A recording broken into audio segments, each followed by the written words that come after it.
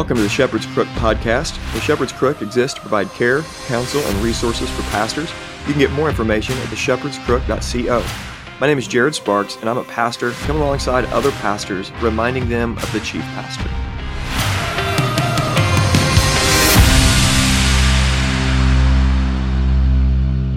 Well, folks, it is episode 100. I can't hardly believe it.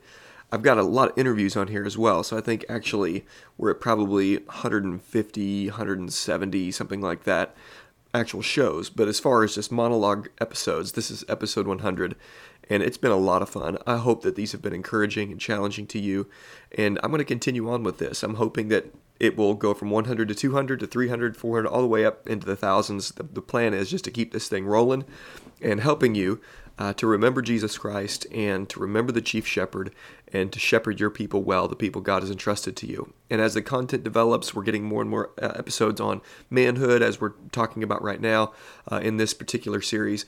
And we'll continue to have broader content as well.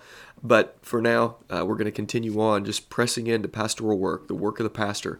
And specifically, we're talking about manhood in this series. But before we get to that, I do want to remind you of a couple other things that we're doing. But let's pray first, and then I'll do that. And then we'll get into the man as protector. The man as protector. Let's pray. Lord Jesus, we need wisdom and direction. I thank you for your grace that's upon me right now, and your grace that's upon these listeners right now. For all who are in Christ Jesus, we are assured of your favor and your blessing, and we're so thankful for your grace that is upon us, that is ours, actually right now. We don't have to wait for it. We can know it's ours right now because of the blood of Christ. And I just ask that you give us ears to hear, and you just help us as we think through this biblical manhood, and as we specifically look at the man as protector. Thank you for building us strong to protect and not to harm. It's in Jesus' name I pray. Amen. All right. With the Shepherd's Crook, we have included the Shepherd's Crook for Wives. We have articles that are going up, and we have a podcast that my wife, Jordan Sparks, and Lexi Sauvé, our friend, do together, and it's called the Fruitful and Fearless Podcast. And it is primarily for women, and even more specifically for pastors' wives. And I want to encourage you to listen to that podcast. It's way better than this one. They do a fantastic job. Jordan and Lexi are brilliant, and they bring such good content and in such a fun way. And I just want to encourage your wives, if you're looking for something for them to listen to, if they're podcasters, encourage them to listen to the Fruitful and Fearless Podcast. Ladies, if you haven't yet subscribed to that, go to iTunes, search it, subscribe, leave a rating and review. I think there's 30-something episodes at this point. But let me just encourage you, it's a great podcast. You ought to check that out. And then there's a couple articles up right now for the wives at theshepherdscrook.co. And you can just search for that and look for the articles section and then click on the articles for wives and you'll see those. And more of those are going to be rolling out. Mason Scroggins is our new editor who's going to be making sure those come out regularly. And please check those out. And then, as I stated a couple weeks ago, maybe even last week, if you need anything from me at all, I would love to come and help you as a church. If you are doing an elder retreat or a pastors and wives retreat, my wife and I would love to come together and do something for your husbands and wives.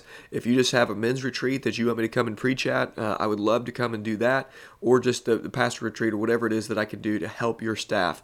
If you're going through a difficult transition time as a church, need somebody to come out and just and put some external eyes into the internal dealings that are going on within your congregation, I would love to be able to do that as well, to be able to assess the situation, bring some biblical principles to that, and just help you pray through what's the next step for you as a church, whatever that may be. And so if you need anything, please reach out. I would love to help.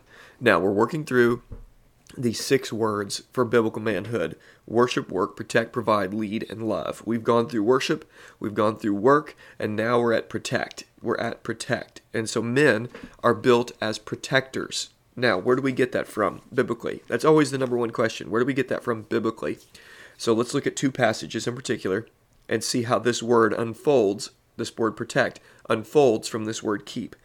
The Lord God took the man and put him into the Garden of Eden to work and to keep it. Keep it. Now, if you do some basic work on the word keep and you get into the Hebrew, you can see that there's multifaceted meaning to that, just like there is so many other words in the Bible. And a part of what it means to be a keeper is to be a guarder or protector of the garden. And so when the enemy slithered his way in and began to tempt Eve, Adam had responsibility as the keeper of the garden to stomp the head of the serpent. But as we know, as you know, he didn't. And instead of protecting his wife, he let his wife be in a vulnerable situation with him right there with her, and he did nothing. He did not protect her. And so we see later on, Jesus, the true protector, Jesus, the better Adam, the second Adam, came in, and instead of blaming his wife, he took responsibility for his wife. Instead of letting his wife be stomped on by the enemy, he stomped on the head of the serpent and crushed that serpent's head. Jesus, the true and better Adam. Thank you, Jesus. Now, as Jesus is this true head of the church, true protector of the church, we are called to do something as men, and specifically as husbands in Ephesians chapter 5, but as men in general as well, because we find out that Jesus is the head of the church, and we are to love our wives the way he loves his wife. And we see this in verse 25 of Ephesians 5. Husbands, love your wives as Christ loved the church and gave himself up for her, that he might sanctify her, having cleansed her by the washing of the water with the word. Now, what did Jesus do with that love? Well, Jesus' love protected his bride. That's what he did. He saved her. He protected her. And so this pattern we see from the garden forward, that men are to be keepers and men are to be lovers of their bride and therefore protectors of their bride. And there are also things that 1 Corinthians chapter 11 gives us insight to about natural law, the way God created things and what we can learn by way of observing how God created things. That there is a natural way that men go and a natural way that women go. There are things that are woven into this universe that we can just look at and extrapolate from and say, this is how things were intended to work by common sense and by the common grace that God has given everybody to observe with. Now, men are stronger than women. That's by design. They are given a bigger body with bigger muscles for very specific reasons. To be protectors of households, to be protectors of a country, to be protectors of God's people, to physically be able to take up the sword or take up the gun or take up their fists and do what they need to do to protect those who are vulnerable. Now, I posed this question on Facebook to my egalitarian friends a couple weeks ago. You may have seen this. And what I asked was very specific. Is the husband responsible to be the protector of his wife when they are in harm's way? Can the husband shield himself with his wife? And you know what? It's funny. I did not get an answer.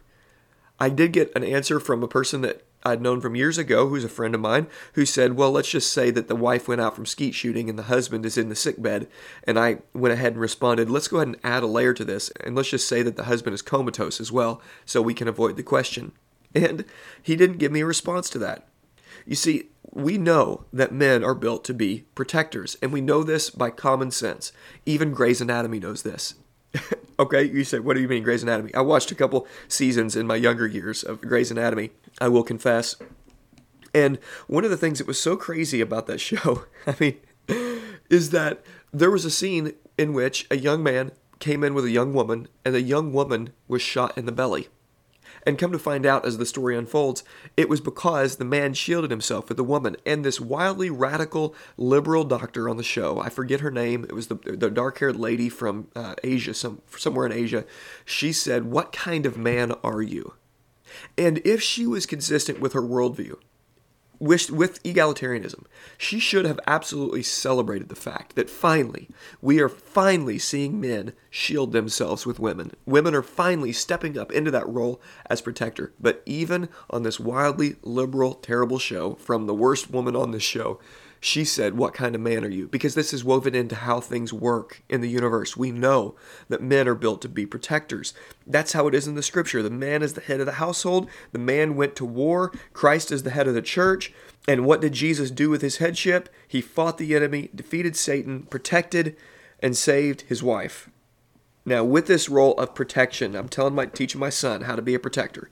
Okay, there's two primary headings about protection that we need to consider. Okay, physical protection and spiritual protection. Let's start with physical protection. Men, as stated, are built bigger and stronger than women.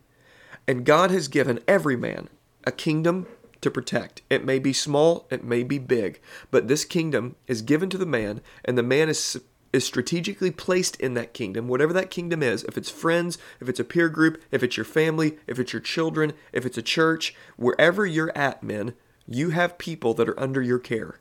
You may be working side by side with them, but you are made strong for a reason, and it is not to bring harm to the people around you, but it is specifically to protect those around you from harm. God made you this way. And men need to be physically fit to be able to protect those under his care.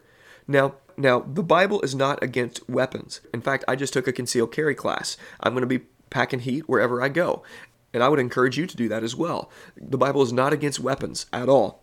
But here's the truth about me carrying a gun. The stronger I am with my arms and my fists and my stamina and my ability to protect those around me, the fewer times I'm going to have to reach for that gun. And I hope I never have to reach for that gun. But when we are able to protect people physically with our bodies, it minimizes the times that we're going to have to use physical force with a weapon. And so this requires us, biblically, we are required, based on the gifts that God has given us, the human body he has given us, we are to steward that well and not waste that body. We need to be physically fit. This is a matter of how God designed us, men. Protect those under your care, and to do that requires you to be physically fit. It doesn't mean we all have to be bodybuilders. It doesn't mean we all have to be UFC fighters, but we do have to steward the body God has given us to be able to protect those in our care the best we possibly can. So our default isn't just grabbing a weapon. If we're in a hostile situation, and let's just say, for instance, we're out with our family, and there is, because of everything going on right now, there's a Black Lives Matter rally going on, and the Black Lives Matter people do not like the nuclear family, and they see this nuclear family walking down the street, me and my children walking down the street to get some ice cream, and somebody comes up to me and begins to be physically violent. Well, if I can protect my family without reaching for that gun, then I am obligated to do so. And any man who will not protect his family physically and will walk in the way of the pacifist is violating how God has created him to work and to function. And if you have bought into the pacifist bandwagon, do some better exegesis, reject that, and start working out. Protect those under your care. If you don't, you're a disgrace for a man. Just period. It's disgraceful to not protect those in your care. It's the same principle for you when you're in your home and somebody begins to break in your home. And if somebody does that and you say, baby, go take care of it, children, go take care of it, you are a worthless man. You're like Eli's sons, worthless. Okay, so be physically fit. And then as stated, the Bible is not against weapons. Buy you some guns, get some training, do what you need to do to get familiar with that, and then protect your family, for goodness sake. Jesus said when he was with his disciples, take down your sword. Those who use the sword will die by the sword. When Peter went and sliced the ear off of the centurion, and then after his resurrection, he tells them to take up the sword. Take up the sword. Now is the time. There's nothing wrong with going and taking up the sword or getting a modern weapon. That's what we're called to do. And the Second Amendment, by the way, the United States, isn't just there because it was a nice idea. It's there because men are built to be protectors and given that responsibility by God. That's why the Second Amendment exists. We can protect ourselves. We're not to go on the offense, but we are to be on the defense. Now, this is a big difference, by the way, what I'm talking about here. The Bible is against vengeance, but not against defense. And that's an important point.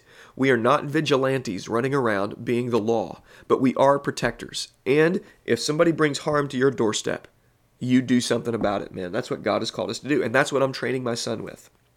So if you stand by and you watch somebody be harmed when you have the ability to do something, you're in violation of God's law. What God has called you to do. Keep, man. Be a keeper, for goodness sake. Step up. Now, spiritual protection. This is not simply about physical protection. It's also about spiritual protection. Now, let's do this in layers. For not just all men, like I was just talking about. Now for pastors and laymen. Pastors, protect your family from bad theology. Spiritually, we are to protect them from the arrows of the enemy. We see that there are arrows that the enemy shoots in Ephesians chapter 6. And we are, for the sake of our family, to take up and fight and engage in spiritual warfare and not let our families, our wives and our children being taken captive by every wind of doctrine. We are to protect them and through the preaching of the word on Sunday morning, shepherd your family well through preaching and then through family worship and through what you listen to in your home and what in the books that are read in your home. Protect your family spiritually from harm. If you're not a pastor, protect your family from bad churches. If you're in a church that is not preaching the word faithfully and that is feminine in all that it does, and the songs that they sing and the way that leadership is presented, and if it's just a feminine feel to the church, you need to get out of there and get in a healthy church that knows what it means to be men and knows what it means to be women and knows what it means to serve their king and to take orders from him.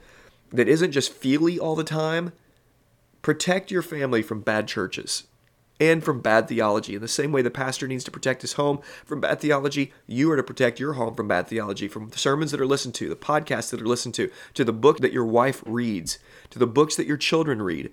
Make sure they are theologically sound and not crazy nonsense. There's a lot of crazy nonsense out there, but you are built with a mind and a head and a heart to protect your wives and your children spiritually. So let's do that. Men are built to be protectors. Let's train our children in this. Let's train our sons in this. Worship, work, protect, provide, lead, and love. This is what God has called us to as men. Thank you for listening. For more information, please visit theshepherdscrook.co. For care and counsel, please call, text, or email to set up a session. You can follow The Shepherd's Crook on Twitter, Instagram, and Facebook. And please consider sharing this episode and leaving a review on iTunes or whatever other podcast platform you use. And let me encourage you to remember Jesus Christ.